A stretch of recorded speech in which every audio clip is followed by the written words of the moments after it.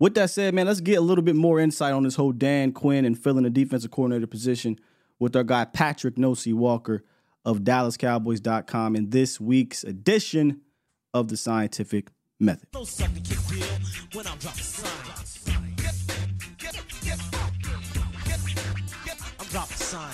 Good morning, good brother. What is the good word, my brother? Hey, man, all I can say is you are a prophet. You knew exactly how to handle this whole thing. You say, hey, just wait. Give me a day, man. I got something for you. Give me a day. And then boom, news drops. We get you in here. Yeah, that was that's the feeling that was going on when I woke up yesterday morning. As far as I know, last week we had talked on Wednesday evening, something to that effect, and we were talking about potentially pushing the show to Friday, which we ended up doing for different reasons. But one of the reasons we were going to do it, push it to Friday last week, was because you wanted to kind of hold out on that last Thursday to see if that news would drop. And what did I say? Then I was like, yeah, I don't see that dropping yet. So then yesterday morning, when I woke up, I did my normal, made my normal round, sent my normal text messages. I'm like, so what are we looking like for the day? Is it looking like it's coming down? And I got two replies that basically said similar things to the effect of, yeah, it's looking like today. So that's when I sent you the text. I was like, yeah, we might want to hold off until tomorrow on this one. And kaboom, here we are. Kaboom. Dan Quinn, head coach of the Washington Commanders. Kaboom. Before we move on to candidates and whatnot, what is kind of the domino effect inside the building, not just with coaches but with personnel? Because every coordinator is different. I feel like that could be one of the underlining things many people aren't talking about. Is this kind of happened a little bit later in the process? So you got guys down there at Senior Bowl looking at players. You got boards that you're putting together based off of your coaches. Is it too early to kind of tell if it's going to have a major domino effect, given that we don't even know who the next DC is going to be? It's not too early to discuss the possible domino effect. I'll say that because I discussed it in a piece that I wrote yesterday, in a column I wrote yesterday, talking about the fallout of Dan Quinn leaving, because it's not necessarily just the fact that he departed, which was always a possibility. It's the timing, like you said, in which it happened, kind of put the Cowboys behind the eight ball. And I get it, out of respect and for his value with the organization. They gave him grace to kind of let the situation play out. But it's also true that in doing that, you kind of took yourself out of the running for some of these other candidates that have already either been hired in the coaching cycle or decided to stay put in this year's coaching cycle. So now here you are. It's the beginning of February. Senior Bowl is this week. Shrine Bowl was last night. And then you saw, and this is a perfect example of what we're talking about. Still, you saw last week or late last week who was at who was at Shrine Bowl or Shrine Game practices. Dan Quinn next to Will McClay and Cowboys merch.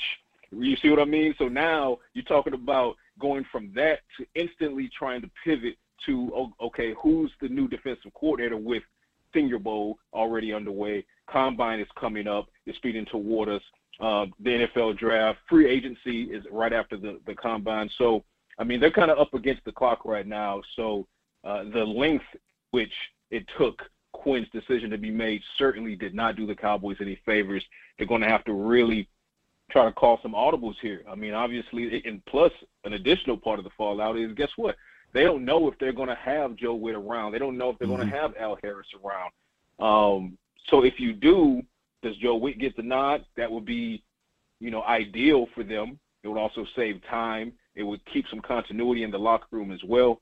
But if you lose Joe Witt, then you look to Al Harris. But Al Harris has already said, if Dan Quinn sends me the "Hey Big Head" text from Washington or anywhere on the planet, I'm heading out.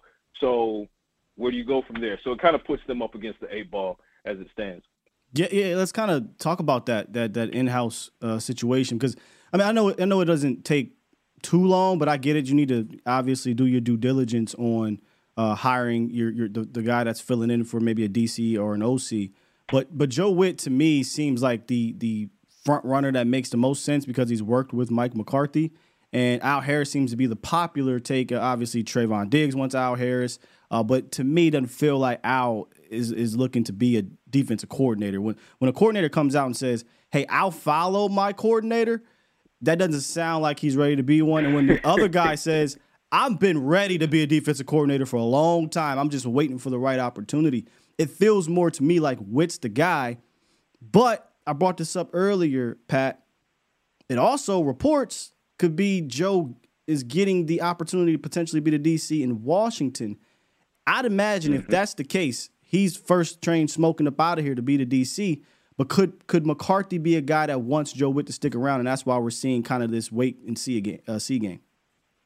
Oh, McCarthy absolutely wants Joe Witt to stick around. There you go. Both for his abilities as well as for continuity purposes. If you're Mike McCarthy, you're going into a prove-it year, right? You did not earn a contract extension. It's all on the line for you in 2024. If it were up to you, would you prefer to shake up your entire defensive staff, starting that defensive coordinator downward in your prove-it year? Probably not. I mean, if I were him, I certainly would not. Because let's say Joe Witt does depart. Let's say Al Harris doesn't take the DC role or he departs or stays, however that shakes out. You're probably looking at bringing in somebody from the outside. Could that be Ron Rivera, Mike Vrabel, Brandon Staley, or some of these other names that are possibilities, Mike Zimmer? Guess what? Those guys that are going to come in, they're going to look at the incumbent staff of assistants and position coaches on the defensive side of the ball, and they're going to say, those aren't my guys. I'm going to bring in my guys. So now you have a complete shakeup, which means you have completely new installs that have to be learned. And we saw when Mike McCarthy took over offensive play calling duties, the installs happened, but it took 4 or 5 weeks for that to actually pop off. How long will it take for the defensive side of the ball to pop off with new installs? So what if it takes half a season for them to hit stride? Well, that's half of the season that McCarthy doesn't have to waste or spare because he's only here for one more season if he doesn't earn a contract extension with a deep playoff run. So to answer your question, McCarthy wants some continuity on that side of the ball. Joe Witt is certainly deserving. To your point, doesn't sound like Al Harris necessarily is thinking. I'm not going to say he's not ready. I believe he's ready, but it goes to thought process. I don't know that he's thinking about the DC role right now, but you put the right bag in front of him, and maybe maybe he thinks about it again. But I'll throw a dark horse in there as well. Aiden Durde, defensive line coach. I think that as far as inside candidates go, you have Joe Witt as the front runner, Al Harris as the second guy that you'd be looking at, but don't discount what Aiden Durde could probably bring you in that capacity. And he's also gotten some interest and some interviews this offseason as well. So he might be ready for that step up also. Actually, I kind of want to get more into the Aiden Durde. I think that's a great dark horse name because obviously they love that guy in that building. And what people don't really, I think, understand is that Dan is a defensive lines coach in real life. Like that's what he was. That's how he got his name. And that's who he works with. Aiden Durde is his right-hand man, and he's also obviously the defensive lines coach. So, we talk about the trenches being extremely important. I wonder if keeping a guy around that has, been working with these guys for the last 3-4 years or what have you is important to Mike as well. And maybe if Al goes or if Witt goes, he could be the in-house guy if they go that route. So that's a good name to bring up to me. Yeah, I love what Aiden Durde would bring to the position. And for those that don't necessarily understand because they're outside of the building, let me tell you, when it comes to Aiden Durde, he's the same level of adoration and love as a guy like Al Harris, as a guy like Dan Quinn. I put out an example yesterday that no one had talked about, and I wasn't going to talk about it because some things aren't to be talked about. But when I was posed the question, is Aiden Durde as beloved as like an Al Harris? And I put that situation now or the example of after the Packers lost, I'm walking around the locker room. Obviously, everybody's dejected and everything. And there's Osa sitting at his locker, just kind of blankly staring into the carpet. And he's, tears are forming in his eyes and starting to fall. In walks Aiden Durde, eyes full of tears as well, sits down, consoles Osa for all of half an hour. They just sit there talking, kind of leaning on each other and sharing tears. And that's the kind of relationships that Aiden Durde has built, not only with his defensive line group, but with linebackers and with the secondary group. So excellent point that you make as far as Dan Quinn getting his start as a defensive line coach. Same would be with Aiden Durde, and he is also a player's coach. He is well-loved, very, very skilled. Talk about breakout seasons from guys like Oso Digizua. Talk about helping Dan Quinn reform the culture in the front office as far as getting Jonathan Hankins and showing them the value of nose tackles, something that wasn't present before the Aiden Durde and Dan Quinn years. And maybe Aiden Durde also has a slightly different outlook than Dan Quinn on, archetypal and stereotypical linebackers. So maybe you end up in an 8 and dirty situation getting those bigger linebackers that you need. So, again, dark horse that not enough people are talking about, but I want to throw that name out there. We have Patrick No. C. Walker, DallasCowboys.com with us. Pat, something else I brought up earlier was if the Cowboys were to hire a guy like Al Harris or Dirty or Joe Witt Jr., it would be a complete 180 from what they've done under Jerry Jones, the Jones era for the last 15 years, and that's hire a first-time defensive coordinator. Since Wade Phillips was here, it's been since then, since they hired a defensive coordinator that hasn't called plays before. You date all the way back to Rob Ryan, Monty Kiffin, Rob Marinelli, Chris Richard and Marinelli worked together, then Nolan, and then obviously Dan Quinn as the latest. It feels to me like if you're talking about all in as Jerry Jones said, when it comes to the all in, it feels like that was funny. Freudian slip. Just saying, man. I do that a lot with him. Okay, all right. Hey, all right. It feels like Jerry, I'm gonna just say that Jerry and Steven feel very hesitant every single time an opening comes up in this regard to hire a first-time guy unless it's their hand-picked guy. So if they're not going to go with one of these first-time guys, can you give us some other names? I know you mentioned them briefly, but can you go in depth a little bit on some other potential candidates that have called plays, that have that experience? Yeah, I mean, now you're talking outside of the building, and of course, any of these names are going to have a plus or minus next to it. Ron Rivera, for example, I'm not completely out on Ron Rivera. Not that I'm completely in on him either, but as a head coach, I'm out on him. But guess what? You're not hiring him as a head coach. You'd be hiring him as a defensive coordinator, something that he did well at in several points over the course of his NFL coaching career. Go back and look at some of those numbers he did with the Chargers, and he had a top 10, top 5 defense as a coordinator. So that's an option. And I'm told that they are expecting to interview with Ron Rivera. So there's a name. Mike Vrabel, I was completely out, and this was on the record. I was completely out on Mike Vrabel as a head coaching option. But I am completely in on Mike Vrabel as a defensive coordinator option, because if you're talking about toughness, you're talking about a guy who knows how to coordinate a defense, who will help reinstill some of that added physicality that could, help you match up with teams like the San Francisco 49ers or some of the AFC teams like the Baltimore Ravens as far as toughness goes. There's Mike Vrabel, because guess what conference he's coming from? The AFC. And guess who he had to play against a lot? Harbaugh and the Ravens and those types of teams. So I'm in on Harbaugh. Brandon Staley, he's a name that I've seen thrown out there.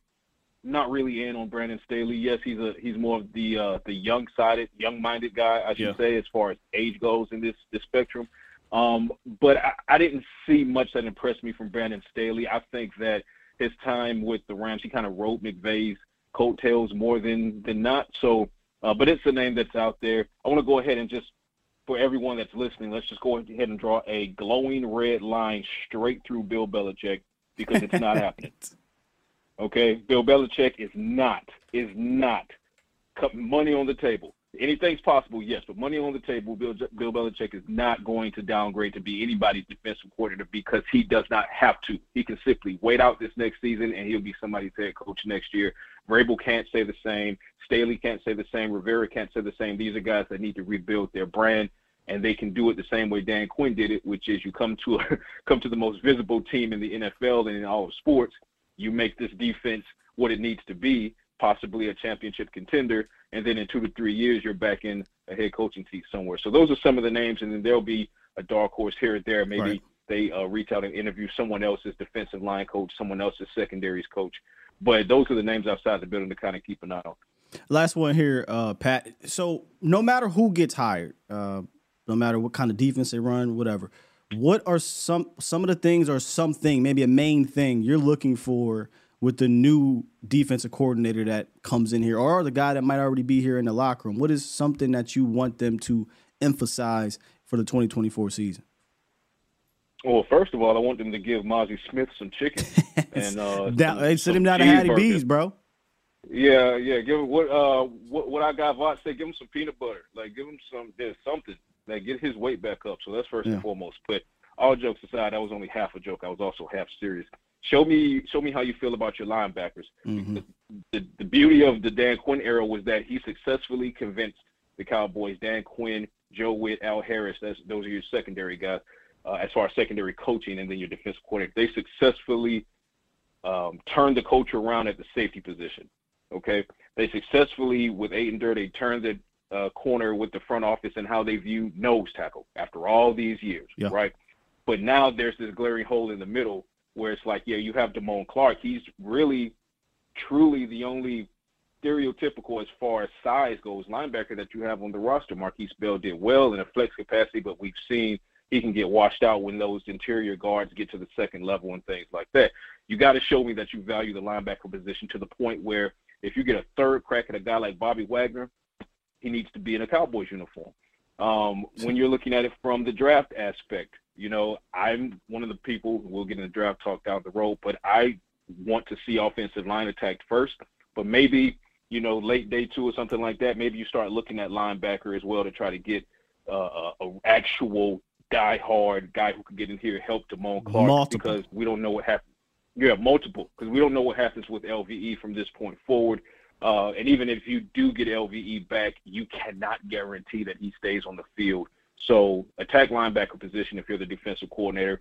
Get Mozzie some buckets of peanut butter, get his weight back up, re-sign Jonathan Hankins. And you're going to have to address the safety position as well, not from the aspect of Malik Hooker and Donald, but Jaron Kearse. Maybe it's the Wanye Thomas show over Jaron Kearse next year because maybe Kearse goes to Washington with Dan Quinn. Who knows how it all shakes out. But that's really the main thing for me is you got to show up this linebacker core. Your secondary looks good if you keep Gilmore with DeRon Bland, Jordan in rotation, Diggs coming back. Safeties look good for the most part. Defensive line, absent the Mozzie Smith equation, looks good. Osa is ready to start, you know, getting some real global recognition.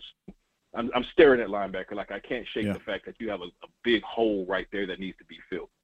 To use draft terms, it's a blinking red. Can't even get it out now. It's a blinking red light, is what they say. You know, around draft time is definitely linebacker 100%, man. Hey Pat, appreciate you, man, joining us this week, and I'm glad that we waited because we got a lot of good nuggets here in regards to this defensive staff. You enjoy your weekend, brother.